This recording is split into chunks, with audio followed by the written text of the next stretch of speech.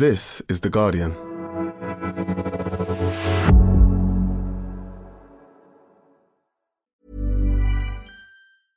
Introducing Wondersuite from Bluehost.com.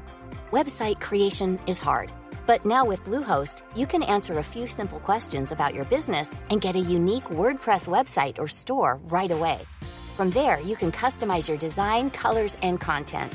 And Bluehost automatically helps you get found in search engines like Google and Bing. From step-by-step guidance to suggested plugins, Bluehost makes WordPress wonderful for everyone. Go to bluehost.com/wondersuite. Science Weekly is supported by BetterHelp. Here's a question. If you had an extra hour in your day, what would you do with it? Watch TV? Read a book? Meet up with a friend? Maybe a little nap? A lot of us spend our lives wishing we had more time. But for what? Perhaps to best answer that, you need to work out what's truly important to you, then make that a priority. Therapy can help you work out what's most important to you. It isn't just for those who've unfortunately experienced trauma in their lives. Therapy can be helpful for learning positive coping skills and for setting boundaries. It can empower you to be the best version of yourself. If you're thinking of starting therapy, give BetterHelp a try. It's entirely online and designed to be convenient, flexible, and suited to your schedule. Just fill out a brief questionnaire to get matched with a licensed therapist and switch therapists anytime for no additional charge. Learn to make time for what makes you happy with BetterHelp. Visit betterhelp.com/scienceweekly today to get 10% off your first month. That's BetterHelp, HELP.com/scienceweekly.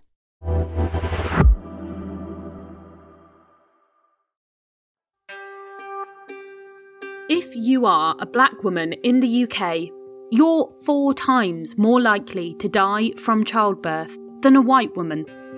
It's a shocking statement, but it is just one of the findings of a report published last week by MPs on the racial disparities in maternal health.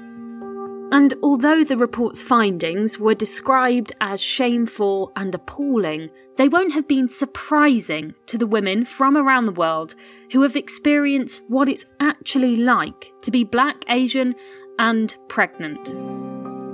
Due to my mixed heritage, even as a 30-year-old pregnant mother of 1, I felt I was treated like I was having an unwanted pregnancy. I was always asked how I felt about the pregnancy, and even towards the last trimester, I had to reiterate I was in a loving relationship and this baby was planned. That's Hannah. Her words are being spoken by an actress. Rather than dressing in comfortable jogging bottoms or hoodies, I would go to my appointments dressed as if I was going to work or for an interview. I think I was doing it because I wanted to be taken seriously. Campaigners have long been saying that the discrimination faced by women of colour in maternal care is impacting their well-being and safety and that of their children. I felt I had to prove that I wanted my baby and that I could look after it and that I cared about my baby's well-being. I don't feel like I should have had to prove that I wanted the best for my unborn baby. So with the issue in the spotlight, we're asking, what's driving these racial disparities? And what needs to be done for things to change? From The Guardian, I'm Madeline Finlay, and this is Science Weekly.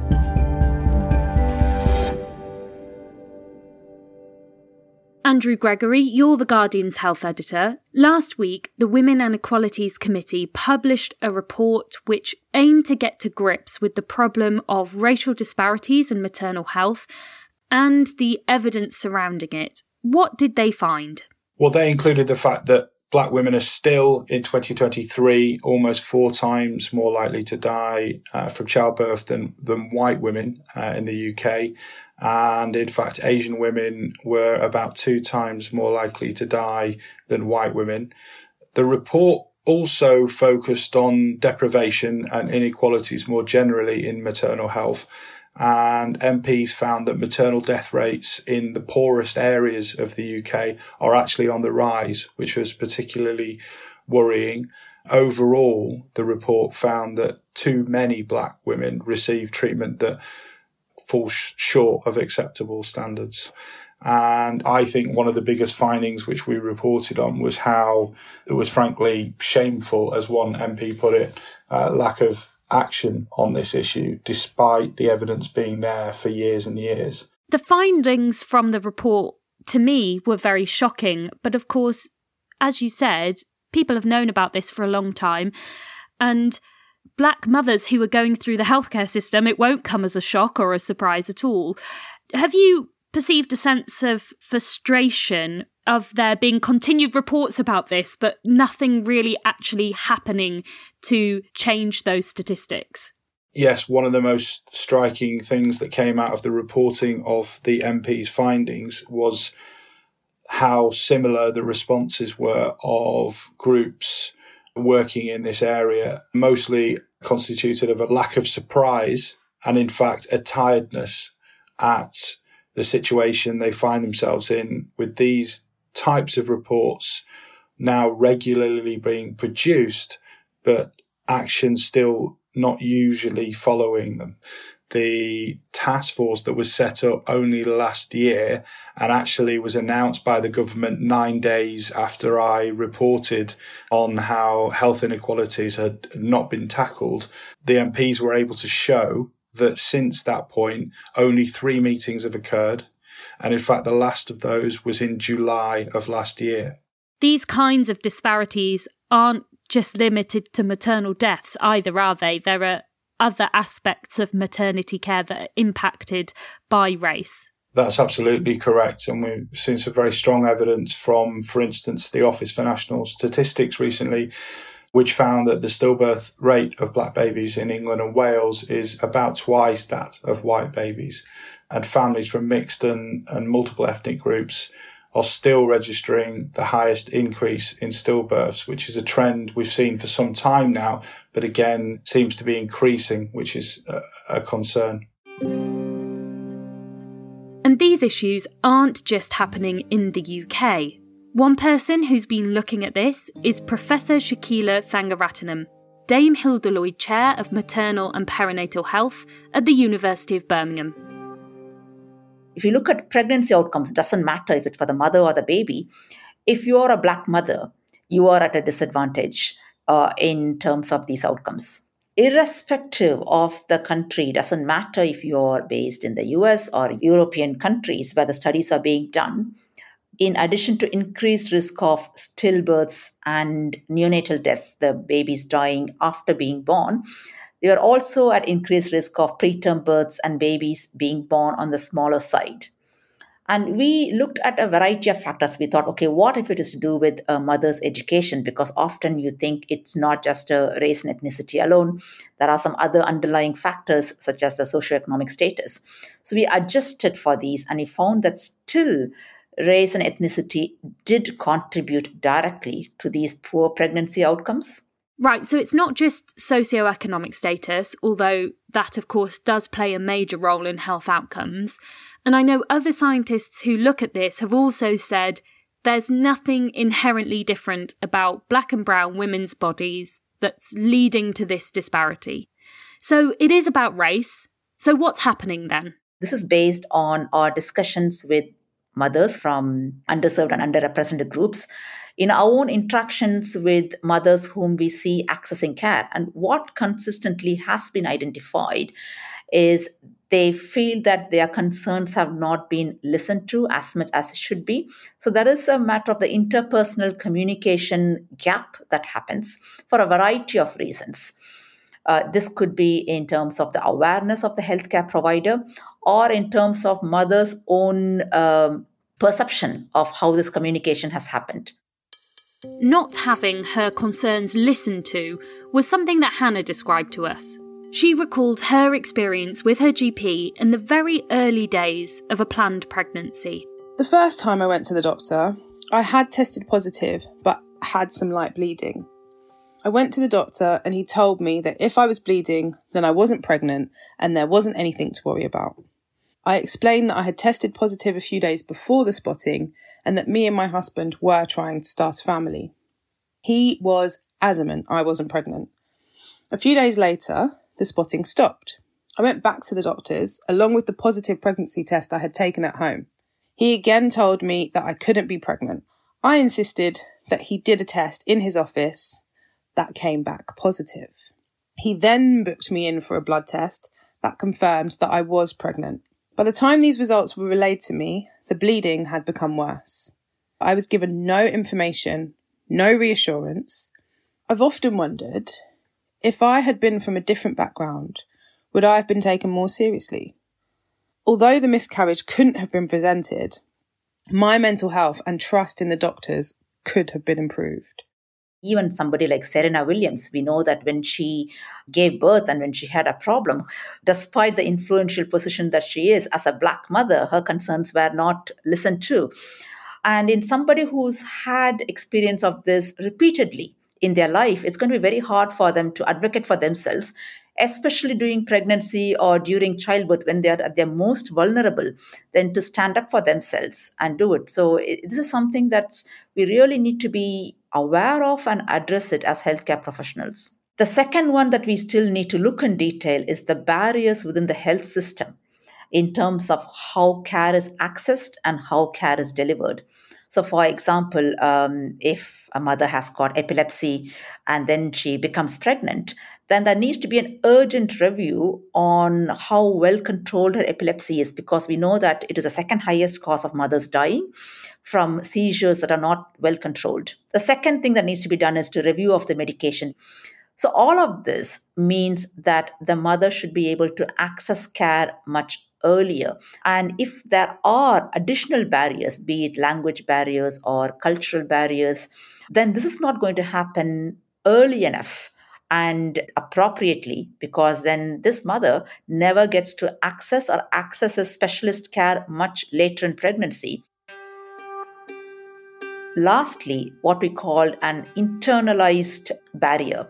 So if someone has had a bad experience in the past, which they attribute or which could have been attributed objectively to their race and ethnicity, they are more reluctant the next time they have a problem, because they either feel their voice is not as valuable as somebody else's, or they think it's not going to be heard.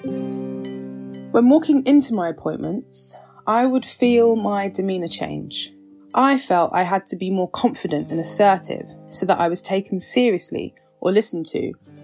But at the same time, I had to be calculated with my responses, as I didn't want to be stereotyped as being aggressive or dramatic. This was extremely difficult for me, as naturally I'm a shy individual.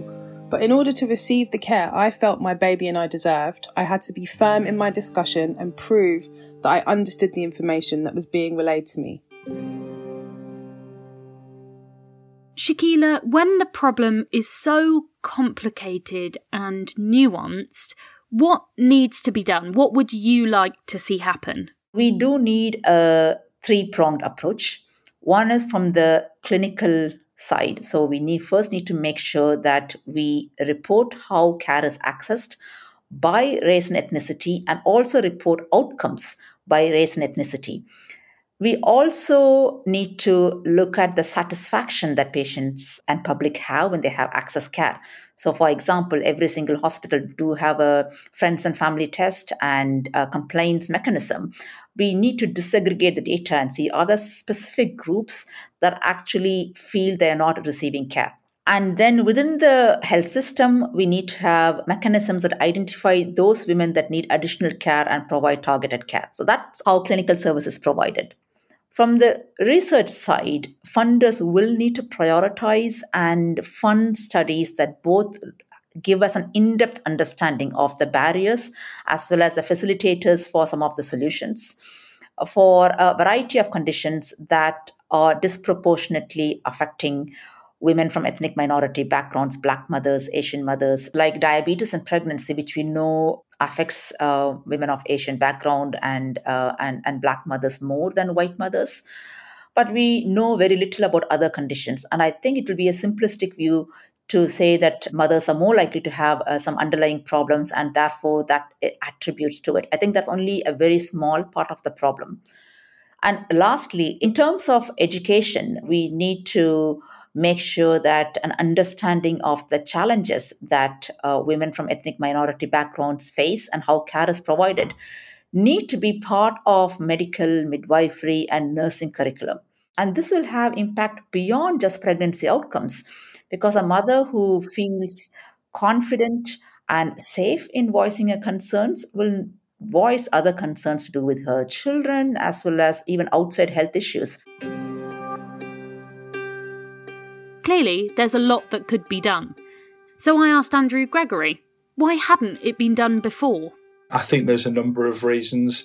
One is, unfortunately, there is just an ignorance of the fact that you've got various factors in play here: racism, a lack of data when it comes to these issues, and a lack of collection of that data.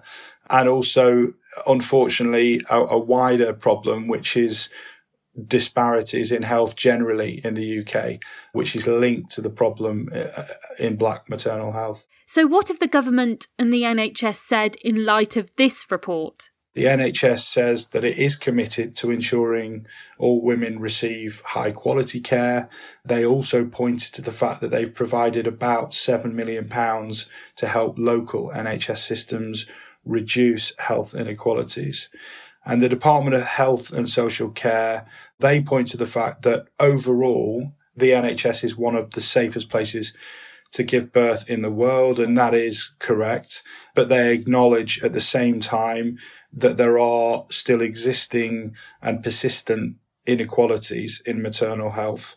They say they've invested 165 million in the last 2 years to improve and grow the maternity workforce. They say they're improving and increasing training, and they say that they're focused on improving the situation. Do you think that this report will make a difference? I'm hopeful.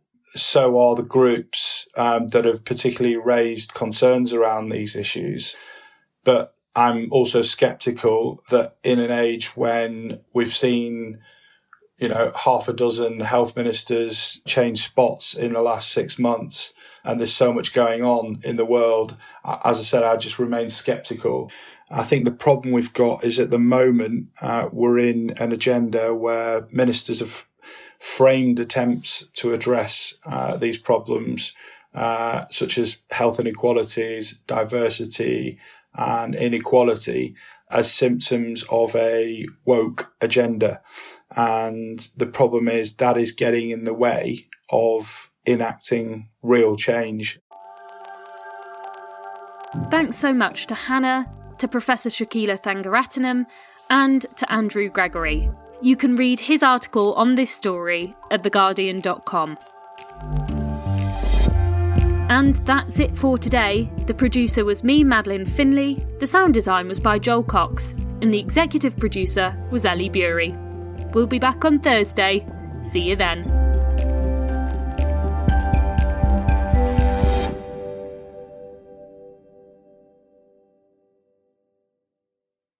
This is The Guardian.